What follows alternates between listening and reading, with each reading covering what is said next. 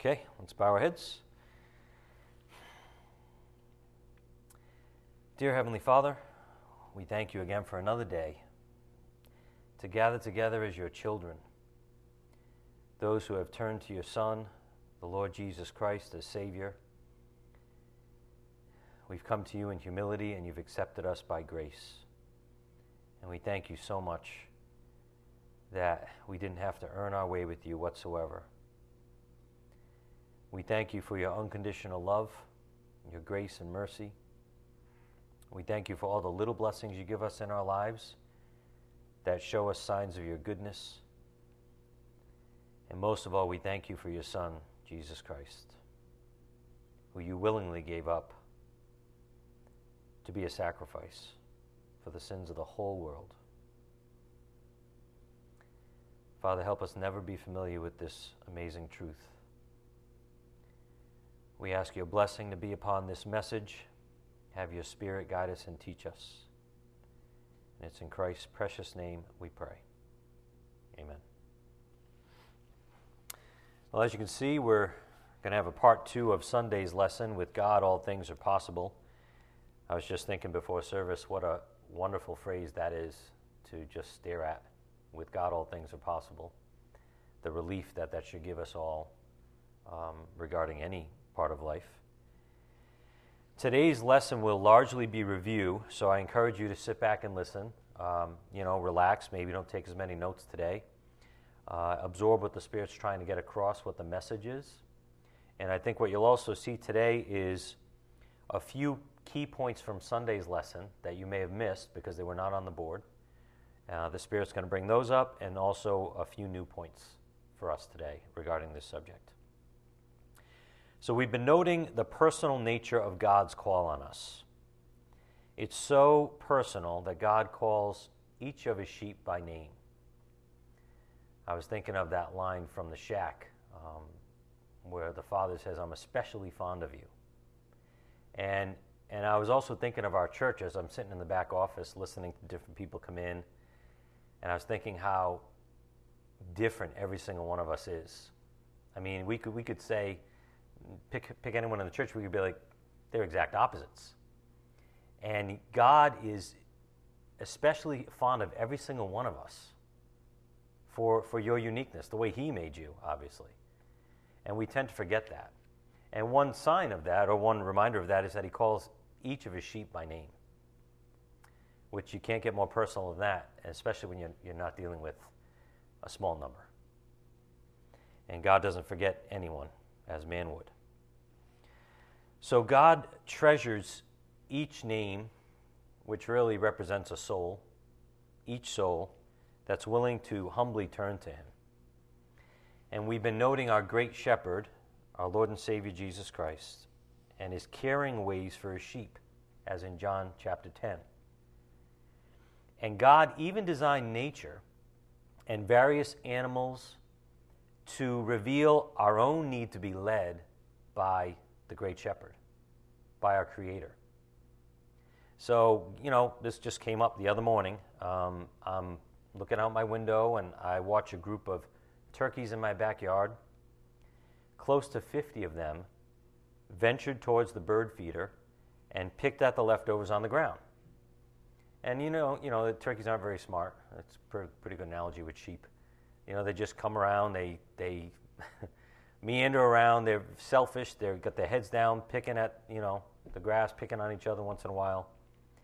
And there was one turkey, which I'm guessing was the papa turkey, who was mature in his colors, had his feathers fanned out, and was strutting around as the clear leader of the family. Here he is on the board. Only this guy, with 50 other turkeys around, living for self, let's put it that way. Consumed with their own, eating, their own territory, whatever. And here he is standing there just like this. As all the other turkeys pecked at the ground for food, he didn't even look down once. I watched him probably for 5 minutes. He didn't look down at the ground once. Forget grabbing food for himself. He was keeping his eye on the family and out for dangers around them. And as the turkeys began to clear out and move to the next yard, he stood watch, observing his children moving on, guarding their path, if you will. He just stood there like that. And then finally, a few turkeys out of the 50 came by, the late stragglers. And as they walked by Papa Turkey, he chased them, pecking at their behinds, as if to say, "Why are you guys late? Stay with the family." He did that to no other turkeys of the 50. He let them go. He was just standing post. And then these last few stragglers, he had to get in line, so to speak, lovingly chastising them by name, if you will, not forgetting one of them, not letting one of them go or stay behind. He made sure they all went ahead of him first. So it was an interesting visual aid that God gave me through that. And so the shepherd and sheep analogy is quite revealing of our relationship with God in many ways, as many of you know. But regardless of necessary times of discipline, God never forgets the name of any of his sheep. Not one, not once. And lately we've been seeing this in John 10, verse 3.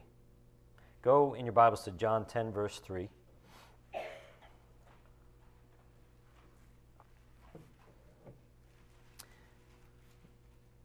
It's so fun when God gives you these little visual aids when you're least expecting it to even, and the lesson is like right in front of your face. And thank God he makes it that obvious, right? John 10:3. To him the doorkeeper opens, and the sheep hear his voice, and he calls his own sheep by name and leads them out. So the Lord's talking about himself as the great shepherd, and he calls his own sheep by name and leads them out. On the board we saw that by name means that Jesus, our great shepherd, has called every individual personally. Our calling is not a group calling. It's absolutely precise, based on the heart of the individual. Most of you can probably remember that moment when he called you individually. And it was personal, like he got your attention somehow. He rang that bell in your head and said, "I'm the one." And that's very personal. Like that's he doesn't do it the same for every single person, the same way. We should relish and rejoice in the fact that he's so personal with us. Why does he even think of us, right? We went over that a few weeks ago. Why did you even consider me, Lord? But he does, and he does it in a personal way through the Holy Spirit. We also saw the sheep Jesus calls are those that the Father in heaven instructed him to call. Jesus obeyed the Father perfectly, and the Father prepared the sheep in advance for his Son. So look at John 17, verse 6. John 17, 6.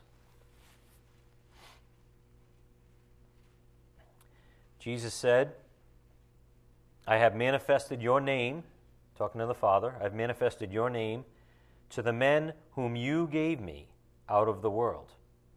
They were yours, and you gave them to me, and they have kept your word." Doesn't get any clearer than that. So on the board, we synthesized John 10:3 and John 17:6. Jesus calls each sheep the Father has given him by name. And then on Sunday, the Spirit brought out the idea about the book of life and how that relates to this personal calling upon each of us. And many of you know the Bible speaks of a book of life in which the names of all the saved are written, and it's a book that existed before human history even began. Once again, pointing to our all-knowing God. On the board, the book of life. Believers' names are already written in the book of life, according to Philippians 4:3. And the book of life contains the names of all those believers elected by God from the creation of the world, even. And that's a quote from Revelation 17:8. We're not going to turn to these verses tonight, but you can look them up on your own later on if you want. But the Bible says believers' names are already written in the book of life, Philippians 4:3. In fact, they were already written in that book from the creation of the world. before any man was even created. Revelation 17:8. So we can fairly say that God the Father gave his Son, the great shepherd, the list of the names in that book to call. And as a faithful servant, Jesus calls each one by name, each of those that the Father elected. Remember, the Father draws each person to him. Then the Spirit asked us to reflect on Sunday. Whom does God elect? Whose name is in this book of life? Ultimately, only God knows all the names in that book. Ultimately, those whom God elected were those who would turn to Jesus in humility. Those whom God elected were those who would turn to Jesus in humility. And those who turn to Jesus in humility are those whom God elected. This is the conundrum that a lot of theologians struggle with, the supernatural coexistence of the sovereignty of God and the free will of man. But God knew who would believe. God knew who would humbly turn to his Son. And so he elected them before creation even. So on the board, we reviewed these basic truths about election on Sunday. God chooses whomever he desires. There are no mandates that man can impose on him on the subject of salvation. Nobody can force their way in. No one can demand salvation. God chooses whom he desires to choose. He's sovereign. Every believer has already been chosen, even before they repent and believe in time. Again, in other words, God knew who would repent and believe in time. And third and final, and this kind of is where our focus is, repentance is a hard issue, as is faith in Christ. We are not sin counters. We are saved by grace through faith. So this last point has been a key to our discussion, the last couple lessons, about saving the sinner, saving any sinner, of which we all fall into that category. If we're not careful, these simple, pure truths on the board can be overanalyzed and corrupted by human rationalism, as can any doctrines that get overanalyzed and taken out of context. So there's a lot of theologians out there, and there's a lot of branches of theology, and those points on the board, you could probably find 5 or 10 different viewpoints on those points. Straying one way or the other, maybe taking some scripture out of context, maybe overanalyzing it, maybe saying it's not for today, as we saw from Sunday's lesson. But man often gets in the way of God's word, of just taking it for what it says in context. And they morph things into doctrines of demons.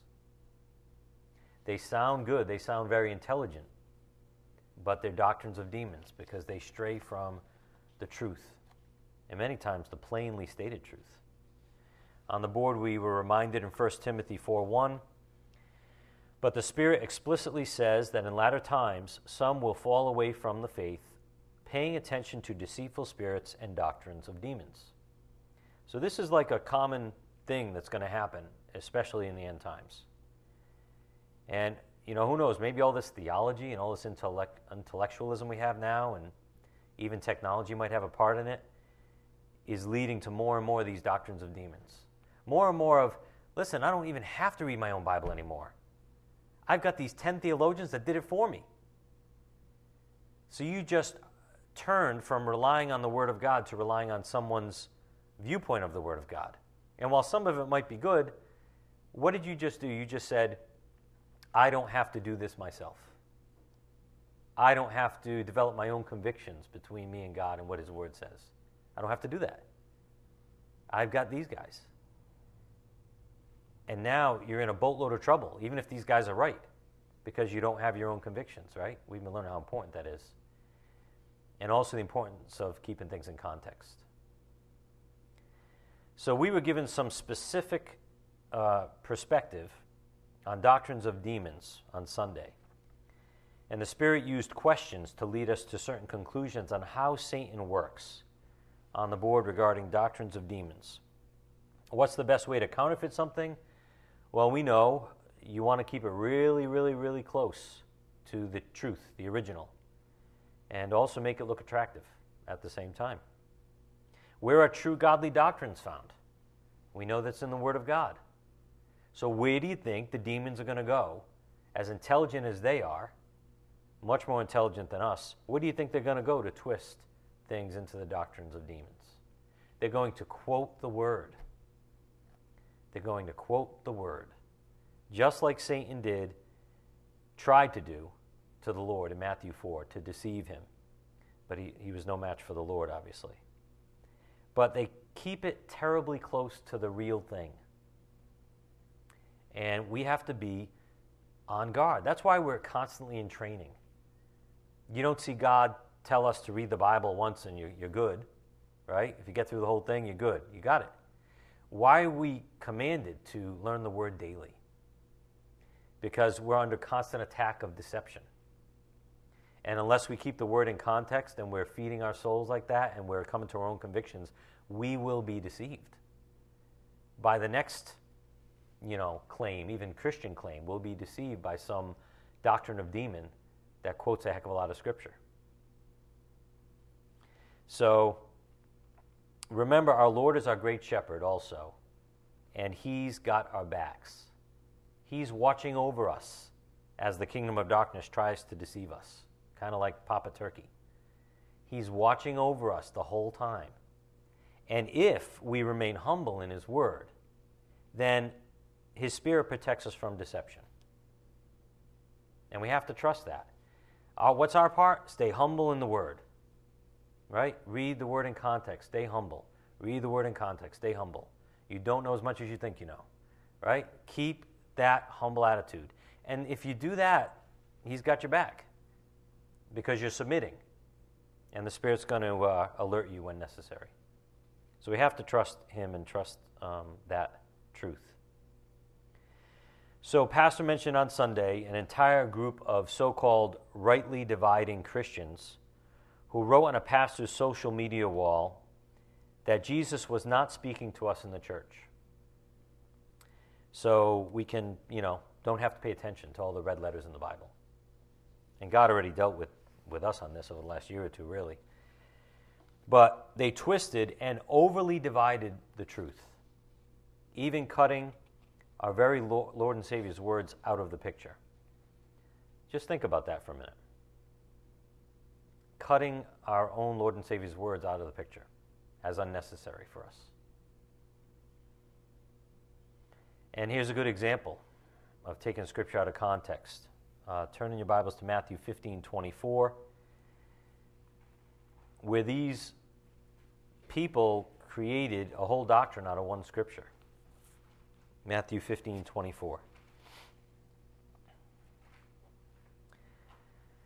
But Jesus answered and said, I was sent only to the lost sheep of the house of Israel. Well, there it is. It's right there. Read it, right? Jesus came only for the Jews. It's right there. I was thinking it's kind of like how the media today will present what they want to present with their agenda. So they'll have a certain thing that they broadcast, but what's the context of that thing? Like, where did they come from? Did they just pick a part out of something else, which is usually the case? So the whole kingdom of darkness is obviously at work. The system is at work to lead people the way Satan wants to lead people, basically away from the truth. But it's the same thing with this one verse. Look, Jesus said it. It must be true. That's it. Case closed. But in what context did He say that verse? Context is everything. How many times do you discover, if you read something in context, that maybe something was said as a joke? Maybe something was said in sarcasm. Maybe something was said sincerely, but then there was a correction made for the group. I don't know, right? It could be a million things. And so this is the great danger as we claim to know the Word of God, taking one verse like this and saying this is it right here. And these people did that without looking at the verses around this verse. While pastors taught us in the past that Jesus truly was sent for the Jews first, Jesus never excluded the Gentiles from his plan for salvation, as the context goes on to tell us. Look how Jesus went on to deal with this Gentile woman, and it's a wonderful example of how his words are for all of us, by grace, for all who will humbly bow down to him. Look at verse 25. So Jesus said, I came only to the lost sheep of the house of Israel. But she came and began to bow down before him, saying, Lord, help me. And he answered and said, It is not good to take the children's bread and throw it to the dogs. But she said, Yes, Lord, but even the dogs feed on the crumbs which fall from their master's table. Then Jesus said to her, Oh, Gentile woman, by the way, Oh, woman, your faith is great. It shall be done for you as you wish. And her daughter was healed at once. If we stopped at verse 24, then we miss out on the fact that his words are for all of us. They're healing to anyone who will bow down to him as master. And as came out on Sunday, where did this woman learn that Jesus was the one to turn to for a miracle? Could it be she heard about him, or maybe even heard him preach personally? Heard his words, in other words. The same words that we get to see in the four Gospels. So these so-called rightly dividing Christians took one scripture out of context to cut Jesus' words out of the church age that we live in. And it's pretty crazy if you think about it, because Jesus is the one who started the church. It's sad. It's crazy. It's hyper doctrinalizing, dispensationalizing, overly dividing the word of truth. We've been through this, through the Spirit, thank God. Who else takes Scripture out of context like this and makes a whole doctrine out of it? You know anybody else? Obviously, I'm being facetious. You can say his name, it's okay. It's Satan, the great deceiver. Loves to do this, just like he did in Matthew chapter 4. Quoted one verse to Jesus. 3 different verses, 3 different times. One verse. No context. So continue to be on guard for deceptions. Continue to humbly read your own Bible in context, or you too might fall for one of these twisted deceptions in the future that sound really smart, really godly even. At this point, too, I want to bring up another deception created by overly dividing the word of truth. Some Christians teach that repentance was only for the Jews and that believing is for the Gentiles. Jews should repent, but now we're in the church age. Now you just have to believe. And it's another example of overly dividing the word of truth. Similar to the claim that Jesus' words were only for the Jews, but now that we live in the church age, they're no longer for us. But even the Apostle Paul clearly stated repentance and faith were part of his preaching for both Jews and Gentiles, even in the church age. On the board, you should all know this scripture by now. Acts 20:21 in the NIV. I have declared to both Jews and Greeks that they must turn to God in repentance and have faith in our Lord Jesus. This was written after the resurrection during the church, of course, and it's spoken to both Jews and Gentiles, Jews and Greeks. So don't buy that lie either, that divides the word so much that it excludes important doctrines that remain for us today. All right, so let's get back to our reminder of God's choice of believers on the board. And we're particularly focused on the third point about election, which is that repentance is a heart issue, as is faith in Christ.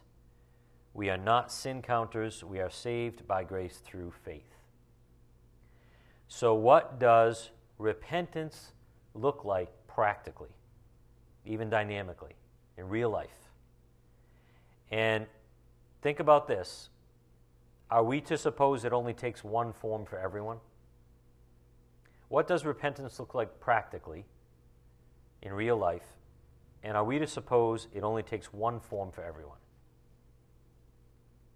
Just something to think about as we delve back into our example that I'm so glad Pastor shared with us in terms of real life scenario, real life giving the gospel and dealing with situations with different people.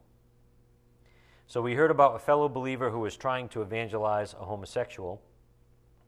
We heard that this person openly professed they were homosexual and also that they were humble enough to listen to the gospel, which obviously is wonderful.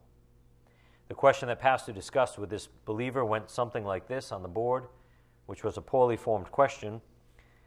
If a homosexual doesn't repent of their sinful lifestyle, and theologically repentance precedes faith in Christ, then can they be saved?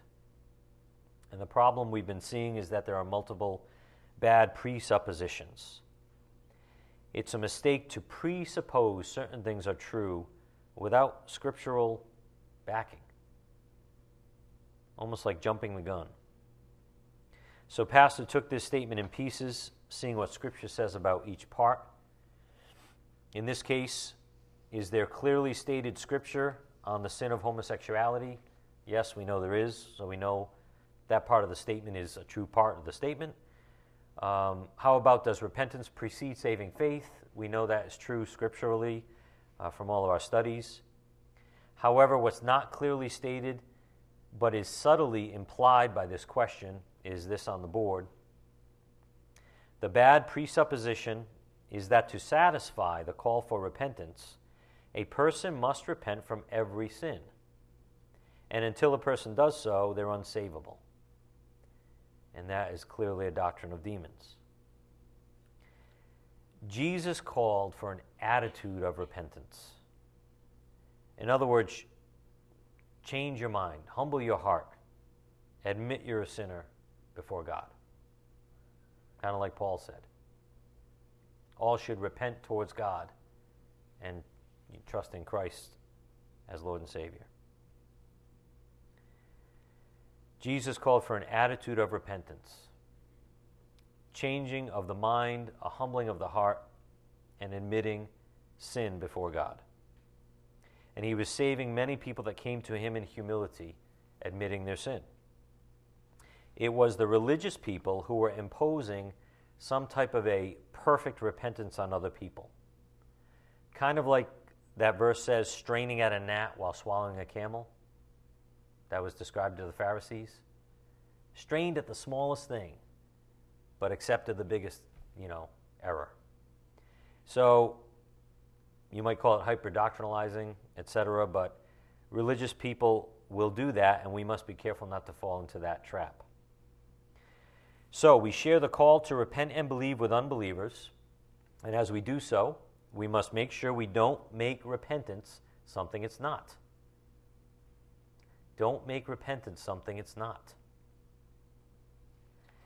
Morphing it into a doctrine of demons.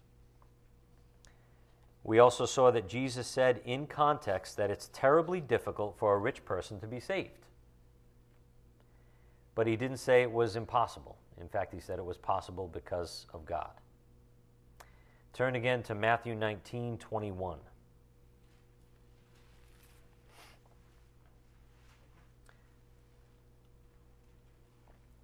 Jesus said all things are possible with God, even though it seems hopeless with man. That's kind of the main point of this whole passage. Even though it seems totally hopeless to man, they can't see a way out or a way into heaven for this rich man, the Lord can do all things. Matthew 19:21. Jesus said to him, if you wish to be complete, go and sell your possessions and give to the poor, and you will have treasure in heaven, and come, follow me. But when the young man heard this statement, he went away grieving, for he was one who owned much property. And Jesus said to his disciples, truly I say to you, it is hard for a rich man to enter the kingdom of heaven. Again I say to you, it's easier for a camel to go through the eye of a needle than for a rich man to enter the kingdom of God. When the disciples heard this, they were astonished very astonished, and said, "Then who can be saved?" And looking at them, Jesus said to them, "With people this is impossible, but with God all things are possible." So saving any sinner, even those in what appear to be hopeless situations, that's God's specialty. Look at Paul, Saul of Tarsus. If there was somebody that man would have said was impossible to turn around, it would have been him. And yet God has his ways with every single person. He's not going to make everyone believe, but he knows how to reach every single person. And our example of bringing a homosexual to Christ, well, it's a work of God only that knows how to get through to each person, that can change someone's heart. The point is, God can do it. He changed your heart at one point, right? Regardless of the sin that you were trapped in. So the point I think the Spirit's bringing out is that repentance is a supernatural dynamic that occurs between each person and God. And even that is individual and unique. Repentance is a supernatural dynamic that occurs between each person and God. So we can't play God either. Assume we know what's possible and what's not with a certain individual. On the board, with God, all things are possible. Our flesh tells us that we must find a way to be good enough to get into heaven. The Word tells us that Jesus was looking to save sinners. While the latter seems impossible, all we have to do is remember the words of Jesus, "With God all things are possible," including saving a homosexual. And then on top of this, the Spirit gave us a balance statement on Sunday. He's like, don't get lopsided. We're not saying God will save everyone even if they refuse to repent. All right? We're not going back on all the teaching we've learned the last year and a half. It's a balance. We're not saying God's going to save everyone even if they refuse to repent. The fact that repentance comes before true saving faith is plainly stated in Scripture. So here's a key point from Sunday that was not on the board, but I wanted to put it up here for you, regarding humility being a must.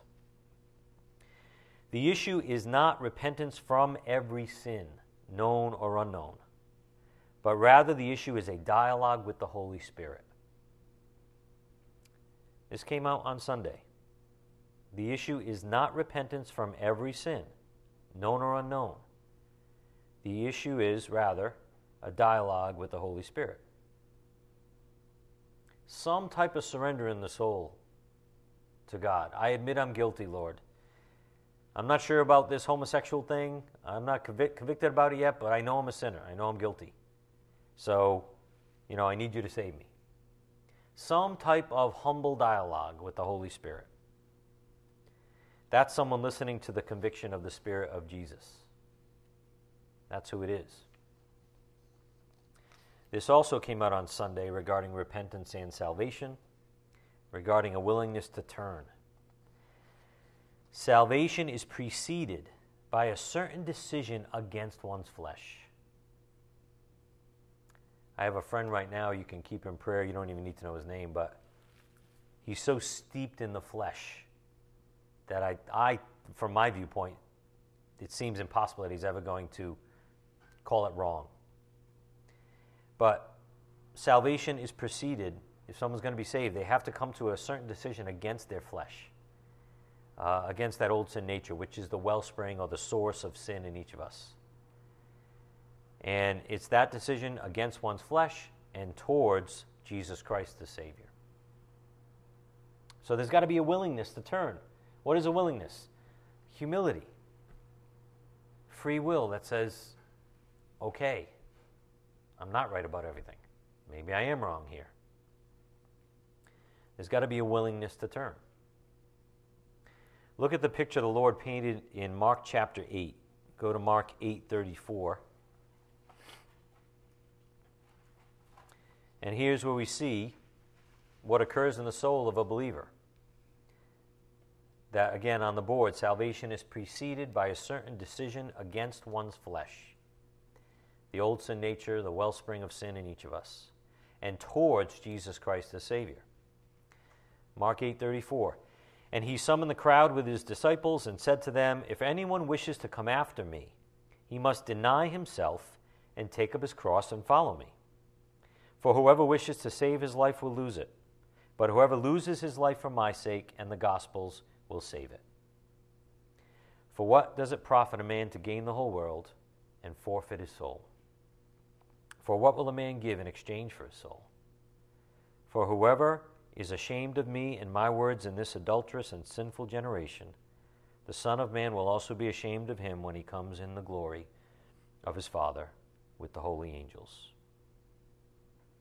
Again, verse 35. Whoever wishes to save his life will lose it. There's got to be a certain decision against one's own flesh, one's own life or ways. Whoever wishes to save his life will lose it, but whoever loses his life for my sake and the gospel's will save it. Jesus isn't talking about an unbeliever citing every sin that he's living in. He's saying that a person must admit he's guilty and unable on his own to please God, repenting from his old life and turning to Christ. This concept also came out on Sunday on the board regarding being born again.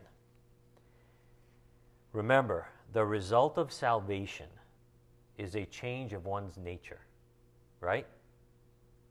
The result of salvation, just think about it for a minute. The result of salvation, when you are saved, your nature's changed. You have a new nature.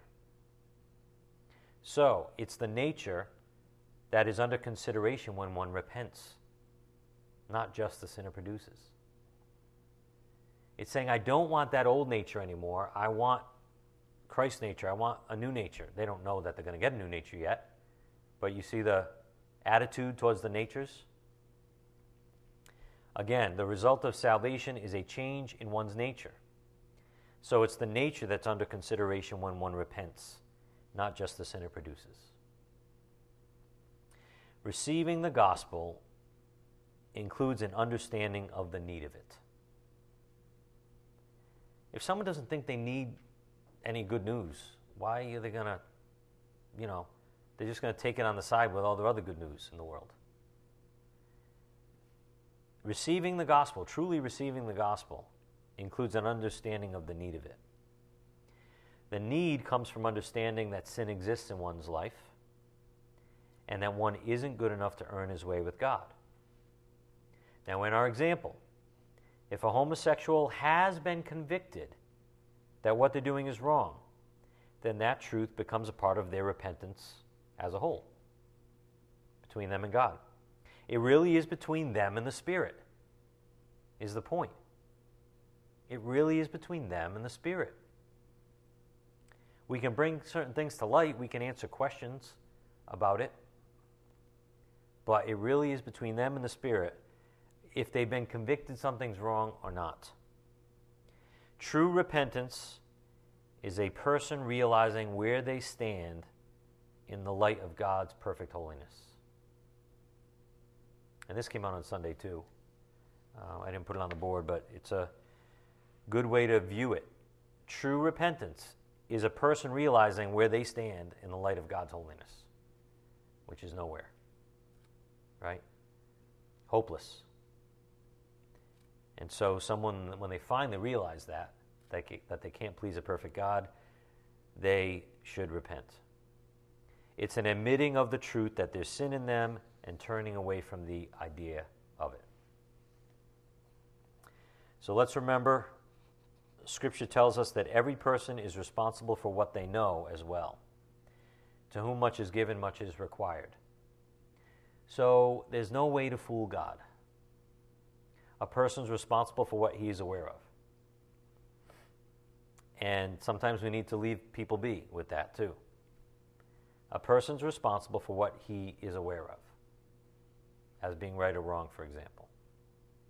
So this also came out on Sunday regarding the fairness of God. In order for us to be aware of a sin and repent from it, we must be convicted of it. Make sense? How do you, Why would you repent of something that you don't think is a sin? There needs to be a faith that it is a sin in the first place before God will hold us accountable to it. So if a person sees that homosexuality, for example, is a sin before God, then they must call it what it is, because their conscience demands it now. They're already aware of it, right? Or they already are convicted of it. So they need to call it what it is between them and God. Each person's responsible for what they know, or rather we might say what they're convicted of in their own heart. Each person's responsible for what they're convicted of in their own heart. And this is why repentance and how it works for each person is between each person and the Lord, truly. We have no idea what they're convicted of in their heart, whoever we're talking to. We really don't. We could, something might come up, we might say something's wrong, we might be asked if something's wrong, but if they're, if they dismiss that as not true, if they don't believe that it's a problem yet, then God in His grace doesn't demand repentance for that thing, because they don't know yet. It's almost like demanding a little child apologize for something they think is totally not a problem or not wrong. So this is where we remember that our job is to pass on the message. We are messengers, after all. That's all our job is. And allow the Holy Spirit to convict each person in a supernatural way of repentance and faith. Let Him go at it with them in their soul. Let Him convict them. We're not, persuading. We're not supposed to be persuading everybody, right? We're not the Holy Spirit convicting people. We're there to pass on the message in grace. And it includes repentance, but our job's not to convict people. Thank God. And the thing that's coming out is, I would venture to say, God does this slightly differently in every single person's heart. Uniquely, let's just say. Every single person that repents, or the way He leads them to repentance, is probably slightly different or unique in every single soul. So if that's true, and only God knows what they need to hear and what they need to be convicted, leave it to God. You have to leave it to God. So how repentance and faith manifest themselves in each person's soul is totally unique and personal between them and the Lord. Amen? When we accept that as evangelists, we're set free, and our job is to just be that messenger of grace, answer questions truthfully. That might be part of it. But leave it to the Lord. So on the board, what is repentance? God is looking for a humble attitude of repentance. It's an attitude. It's a perspective that someone needs to adopt. An attitude of humility before God. Not some perfect confession of sins. He's looking for the attitude of the heart. If an unbeliever doesn't see their specific sin as a sin just yet, then in that moment they are free from being part, or that is free from being part of their repentance. Again, just like a little child that doesn't think something's wrong. They're not there yet. And so it's between them and the Lord. God looks at the heart. So just think about that as you turn to James 4:17. God looks at the heart. You don't know somebody else's heart. So if in their heart of hearts they don't believe something's wrong, God's not going to, reject them. He wants what they know in their heart to be repented of. Might be a way to put it. They're responsible for what they know. And He's looking for the heart to change, to turn. That's it. So James 4:17, therefore to one who knows the right thing to do and does not do it, to him it is sin. So if a homosexual honestly in their heart thinks there's nothing wrong with it at that point, then let it be. It's between them and the Lord. Do you think the Lord's able to convince them or teach them that it's wrong at the right time for them? course he is. So let it be. It's between them and the Lord. And the Lord will handle them with grace if they humbly have that attitude of repentance towards sin and self. The Lord's going to treat them with grace. Just like he treated us with grace, even though we had no clue what was going on when we repented. Very little clue of the big picture. So the Spirit's trying to protect us from false thinking in either direction. It's a demonic doctrine to say a person who doesn't repent from all sin is unsavable. But it's also a demonic doctrine to say if a person is convicted of this sinfulness, specifically their old sin nature, and refuses to repent, that God will still save that person. That's wrong. This is where we got into the whole last year and a half. What is true saving faith? How does that come about in a soul? Well, it starts with repentance. If someone doesn't think anything's wrong or they need to be fixed, they're not going to turn to somebody to save their life. If someone doesn't think they're dying, they're not going to turn to somebody to save their life. And that's why repentance is so crucial. So both of these things are false doctrines that are loosely based on Scripture, but they're twisted perversions of truth. On the board, the gospel truth. If a person arrives at the conclusion that they are a sinner, not even understanding every sin, the Holy Spirit will convict them of their need to repent. God grants repentance after all. Furthermore, he will convict them of their need for a Savior. And with God, all things are possible. Awesome. So it's not our job to convince people, it's our job to share the truth. And even if we see a difficult situation, could be an extremely difficult situation that someone is living in, that is heartbreaking even, our job is to trust that the Lord can work out any situation in someone's soul. In a way, our job is to sit back and smile and be like, wow, this is impossible. I can't see the way this is possibly going to work. And our job is to sit back and trust God that he can work this out and look forward to seeing him do it. Hopefully he gives us a glimpse of it. But we know he can do it, right? So again, on the board, with God all things are possible.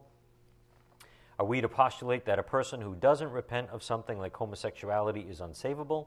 It may never be. We must never make that kind of a leap.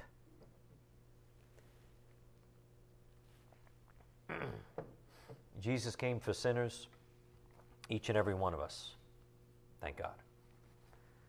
On the board, in Mark 2:17, in hearing this, excuse me, Jesus said to them, "It is not those who are healthy who need a physician, but those who are sick. I did not come to call the righteous, but sinners." All things are possible with God. So we've been learning practically how repentance works, or might work. Maybe different in every situation. What is a repentant heart? Since no man knows every sin, commission and omission, it's impossible for him to repent from every sin. God saves the willing, the humble, the repentant. It's true. Thank God. However, much of our conviction regarding sin arrives after salvation, as we grow in the grace and knowledge of God and we learn what sin really is and all the things that God considers sin. But thank God we've repented at that point, right? We've turned to God and admitted we're guilty and admitted we need his Son. And so God's grace takes over in that person's life. So, big picture as we begin to close, remember the gospel means the good news. The minute it ceases to be good news, then we're getting in the way of the simple call to repentance and trusting faith in Christ. You see, repentance can be a hard conversation sometimes, right? If you have to bring up sin in someone's life, they don't want to hear it many times. But you can bring it up the right way And we're told to bring it up if it's necessary. It's got to remain, the big package, the big picture, has to remain good news. If it's not, something's wrong with our presentation. So the point that came out, I was having a discussion with Jeremy on Sunday, actually, after Sunday service. You can tell someone they're a sinner and do it in love. You can tell someone they're a sinner and do it in love.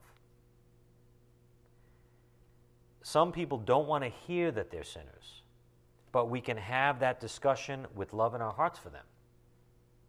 You know? So we're the ones that make the mistake or get in the way if a call to repentance is a harsh thing. Even that is a call to grace. You know? It's like, just admit it. Why are you fighting against this thing? Go to them in love. Talk about your own sin if you have to, and what God saved you from. But it should always be part of the good news. So again, on the board, the minute it ceases to be good news, then we are getting in the way of the simple call to repentance and trusting faith in Christ. On the board, sharing the gospel in love. We are told to do all things in love. Let's not stray away from sharing the proper heart. And if we don't have the proper heart at the time we're dealing with someone, well, you know what? We need to say a quick prayer and recalibrate ourselves. Where am I coming from? What position am I coming from? Is it from grace or is it from legalism or anger or something? Because if it's not from grace, if it's not done in love, then you might want to stop, right? We're told to do all things in love. Let's not stray from sharing the proper heart while discussing the tough realities of the sin nature. It's a tough reality. People are arrogant, right? They don't want to admit they're guilty or they're a sinner. So it's a tough reality. But if we do it in love, it can be received. So turn to 1 Corinthians 16:13 as we close. And to some of you, this might seem to be an oxymoron, the point on the board. You know, discussing the tough realities of the sin nature, but doing it in love. How do I do that?